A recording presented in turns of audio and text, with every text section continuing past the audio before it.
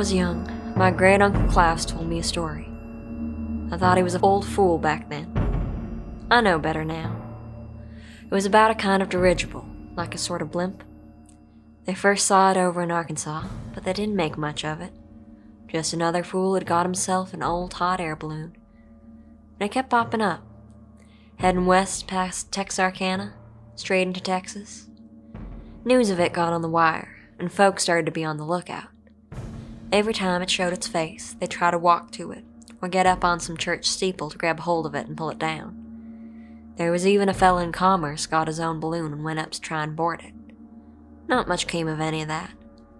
No matter what anyone threw at it, including live ammunition, the thing just kept going. It was like the old manifest destiny they always talk about. It was headed to the end of the West, and nothing on this earth was going to stop it. Of course, it hadn't figured on Judge Proctor's windmill. The way my great-uncle told it, the mill had been standing there for close to a century, and it was sturdy as anything could be. The judge himself was tending to his crops when he saw the blimp sailing overhead. By the time he realized where it was headed, it was too late, though it wasn't like he could have done a whole lot to stop what was about to happen. The ship tore clear through the old mill like butter, then fell to the ground almost without a sound. The judge went over to look, and that's when he met the pilot. He was dead. Long dead by the looks of him. And what's more, he wasn't no kind of Earthman. He was a man from Mars. That's what the judge said, anyway. Uncle Klaus figured his planetary authorities had sent him there to check us out, but he died on the way. Except them Martian ships can just about fly themselves if they need to, so that's what it did. Right up until it gave out and ran into the old judge's windmill. Later, the government came and took everything away, like they always do. President McKinley had made a deal with the Marsmen, you see, and he didn't want it found out or he'd be voted out of office come November. Now, I was a very rational child for my age, and I could see this wasn't exactly a watertight story. I asked Uncle Klaus why didn't they just call the army and shoot him down, but he just said they were in on it too. When I asked her, Ma told me that it was just a story and nobody believed it. I felt pretty proud of myself afterwards for figuring it out before. Somehow, though, never forgot about the Marsmen, even when Uncle Klaus went around to talk about him no more. It just sat there like that oddity in your cupboard you just don't want to throw out. You don't know why you'd want to keep it. It serves no purpose. But somehow, you feel if you did throw it out, something terrible would happen. I can't explain it, but I think you know what I mean. Even after all that's happened, I still find myself coming back to those silly stories before anything else. I think maybe without them, none of the rest of it makes any sense. Maybe it don't make any sense anyway. I don't know. I guess only you can say.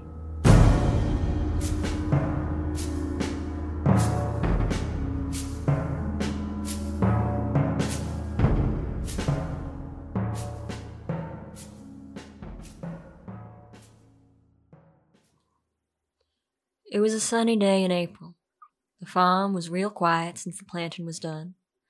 Pa was doing the rounds of the property, checking on everybody, like he always did, even when there was no call to. Everything and everybody was in the right place, just like he liked it. Everybody but one. Lottie, where are you at? Reckon I saw her up in the stable, Mr. Lerman, listening to the radio.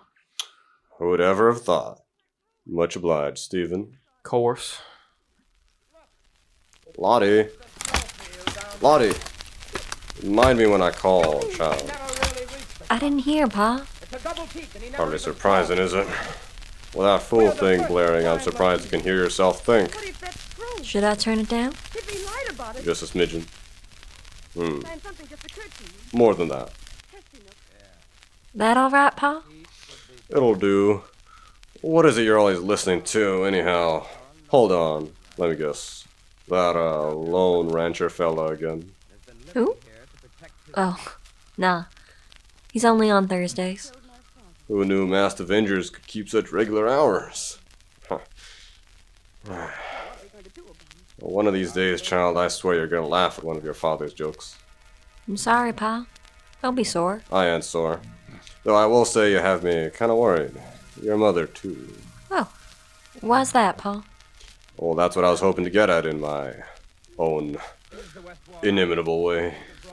It's that Taylor boy. What? Dwayne.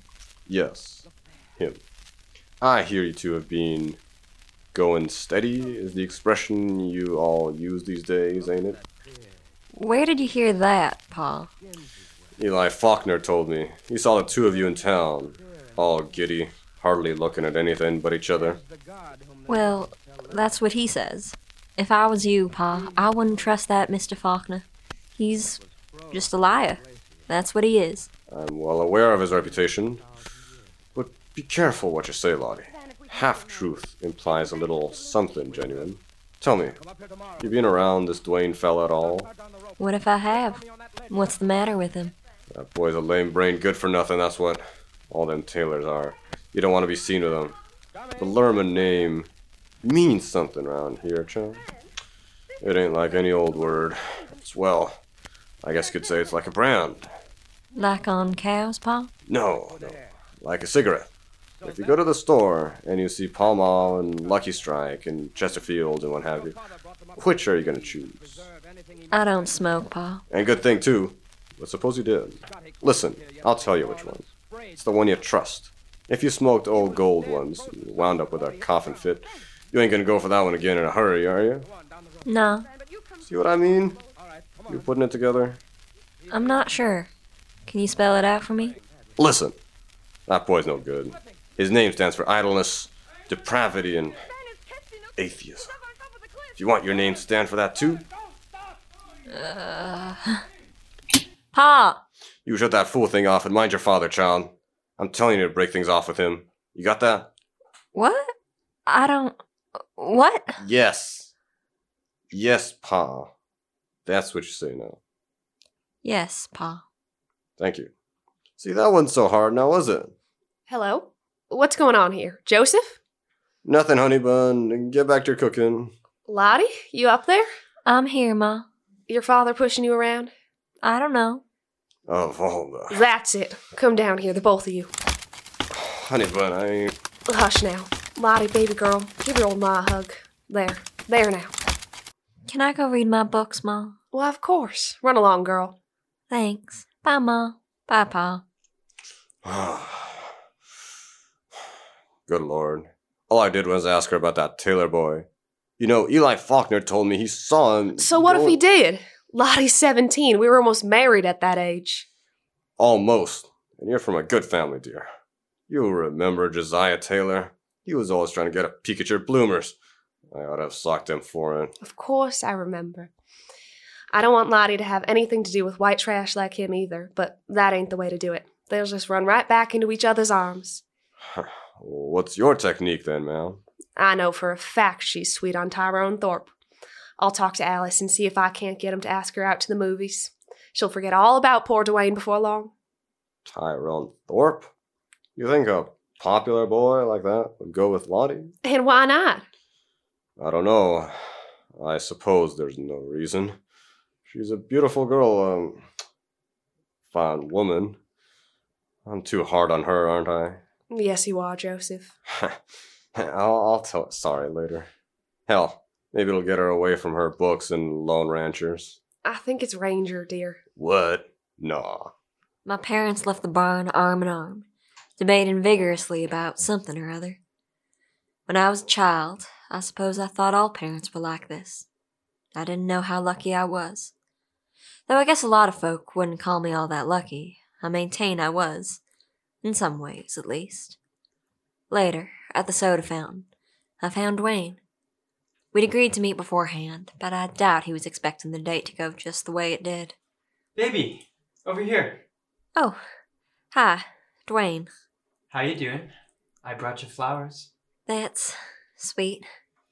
You didn't tell me what kind you liked, so I kind of figured roses were a safe bet, you know? That's some good thinking, Dwayne. I know, right? Come on, I got someplace I want to show you. I think you'll like it. He took my hand. I didn't pull away, but I didn't hold on, neither. He took me to the old Starkey mansion out on the edge of town. I'd only ever seen it from a block away. All the kids were always too scared to even pass in front of it. There were all kinds of awful stories about that place, but they all contradicted each other. Looking at it now, it just looked like an ugly, run-down old house. From across the street, I saw that rotten Eli Faulkner watching us. Chances were by the time I got home, my father would already know about us. But I knew already what I'd tell him when he asked me. Really something, isn't it? You want to go inside? You think we should, Dwayne? Ain't it condemned? Ain't nobody here to stop us, baby. Weren't you always curious what it was like inside? My brother, Jeff, he was always daring me to go in there. When we were kids, you know? And then I finally went. It was so nice, so peaceful, you know? Somewhere I could always go when it all got to be too much. You felt like that, haven't you? Oh, I sure have. I never brought anybody in there, though. Not even Jeff. He was always too chicken. Guess I was waiting for a special somebody. Like you, Lottie. You wanna, come into the spooky old house with me, baby? You're a sweetheart, Dwayne. But there's something I should tell you first. What's that? Oh, it's over between us. What? You're kidding. Good one, baby. I'm sorry, Dwayne. What? Well, why? It's alright. Don't take it personal. It's just better this way, you know? You sure? I mean, maybe we can still work some... I wish we could, Dwayne, but we can't, okay? There's just no way. Okay. Thanks for the flowers, anyway. I'd still like to see the spooky old house, if that's alright. I gotta go help my pop, actually. You go ahead, I guess. You can get in the broken window round back. Okay. Thanks. I walked right past him, hopped the fence, and made for the entrance. Didn't even glance back. He just stood there, looking at nothing, this awful look on his face. I wonder how that felt. I wonder if anything I did ever made up for that. No way of knowing, is there? Well, I got into Starkey Manor all right. It was getting dark already, so what with the barred windows, you could hardly see anything inside. Just enough to tell it was a complete ruin. Bits of junk strewn everywhere, all the furniture broken into a million pieces like someone had wrecked the whole place on purpose. Felt like someplace you'd read about in a novel. Poe or Polidori, not in real life. So I just stood there and felt the story come to life around me. I didn't even need the radio this time. The house did it all for me.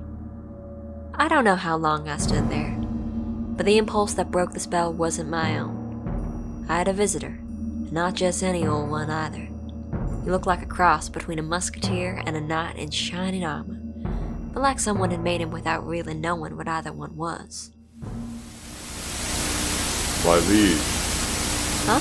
I am here to undertake your training, young one, as the sovereign now. I'm sorry, I don't know who you are. By the great Gigi, how soon the youth forgets. Have you not been told? Should I? Why, of course. Don't you wish to bring justice for your father? My father. Oh. May I ask respectfully? Where is your father now, my liege? Back home, of course. With Mom. Do you know my father? Did he send you here? I most humbly beg your pardon, my liege.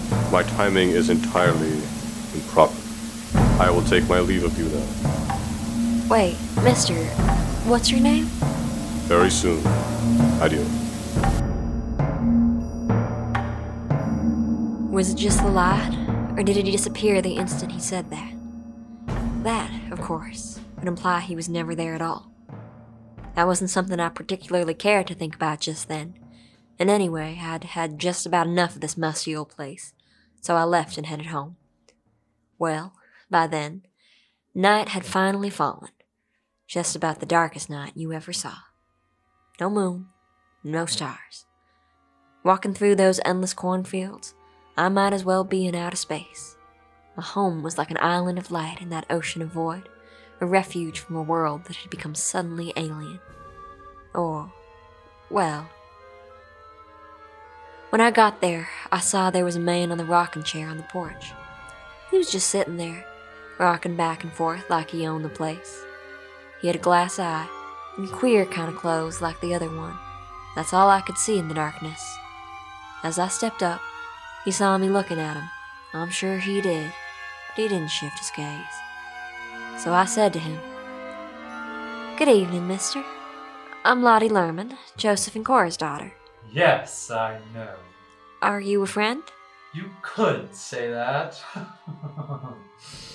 What's the joke?" It's inside. I think you'd better go and look. So I did. In the house, everything looked normal, like home always looked. Except there was nobody there. Nobody alive. My father was spread-eagled on the dinner table. Somebody had stuck a sword in him, right in the belly, then left him out to die like a stuck hog. The blood was on the table and the floor, but it was all dry already. Whatever this was, it had been over a while ago. I stood there looking at him for a long time. I looked at his face, frozen in the last grimace he'd ever make. Then I went out searching for what I felt sure I'd find.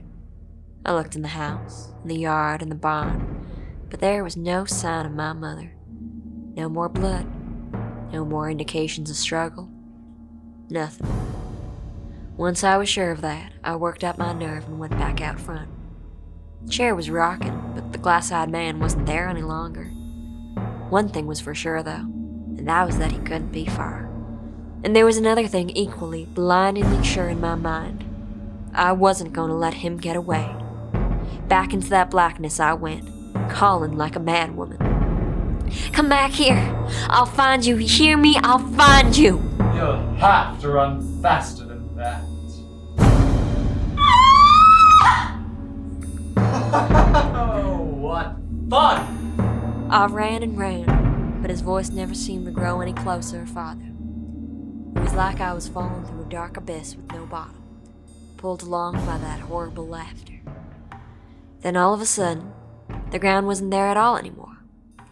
Or, actually, it was far below. I was sailing over those fields like a bird in flight, the lights dotting the landscape just minuscule pinpricks now, like distant constellations. As I moved up into the clouds, the laughter began to come from all directions, magnified 1,000 times by some unknown magical means.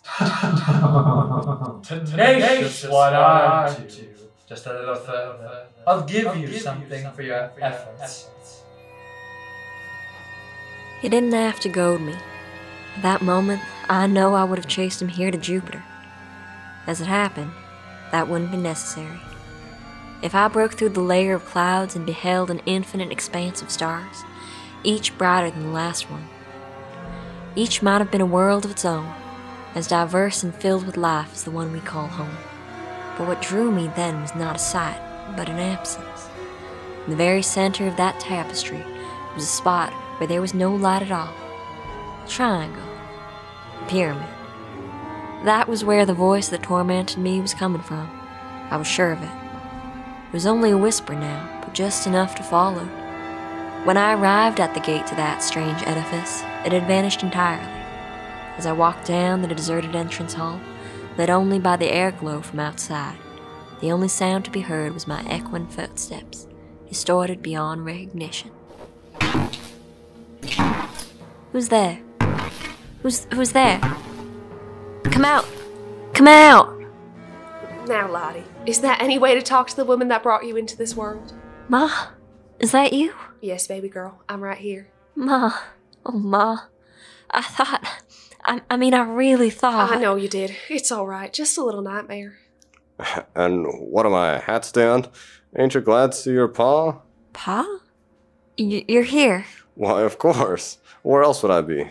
You think I'd leave you and your mother in this spooky as hell spot all by yourselves? But I saw you... No. This is still a dream. What the place are you talking about, child? Where did you see me? On the table. I saw you on the table. You mean at the table, Lottie? Remember your prepositions. Get off her case, dear. Damned if I know the first thing about prepositions. I think you know very well, mister. Miller Creek, December 97, remember? Well, now that ain't the same thing, is it? Ma. Pa, how did we get here? What happened? Why, you remember. We took the train. West of Lubbock, then north straight into Kansas. And where to after that? Well, here, naturally. Where is here? Are you all right, baby girl? Did you remember your supper? I'm okay, Ma. Really? No, not really. But it's okay. What's the matter, child? You can tell us. Anything you want. You can tell us. I guess I feel I ain't quite here. But not like when I'm taken in by a story. It's like I'm somebody else. And I don't know who. No, don't be silly, child. Who could you be but Charlotte Lerman? It's a good thing you're getting away from your books and your... Lottie, dear, what you looking at me like that for? You. You ain't my father. Of all the... What's got into you? Don't I look like your father? Don't I sound like your father? You sure do. She ain't him. Might I know how you came to that remarkable conclusion? My name ain't Charlotte. Sure it is. Lottie's short for Charlotte. I ought to know that, oughtn't I? Cora, can you... Lisa Lottie. Joseph named her after his mother. Lisa Lottie? That right? Yes, it is. Well, shoot. It was a fine effort. Anyway, Stay away from my daughter, you devil. your daughter can handle herself just fine. She got this far with only a little help. I'll bring you to justice, you sumbitch. Justice? Oh, how quaint. You're not going anywhere, I'm afraid. Get comfortable. Oh, feisty and tenacious. I'm tempted to keep you all to myself. You'll have to kill me first. Oh, that's later, at the ceremony. Ceremony? A solemn occasion of great import. You'll see, don't you? Now, excuse me. Sarcophagus. The whole pyramid shook with the cacophony, which seemed to be coming from deep within it. The man was knocked off balance by its sheer force, but I held on tight to my mother and we kept our footing. That was the chance we'd get, and we both knew it. While our captors scrambled to get back up, we dashed for the exit. Those stars beckoned to us. Beyond that gate was everything we could want, if we could only reach it. As I passed the threshold, I sighed in relief, just as another tremor broke my hold on my mother's hand. She tumbled back into the darkness, where the man was waiting, while I was helplessly drawn back the way I came, calling out for her in vain. Back to Earth, back to waking, or maybe to another nightmare entirely.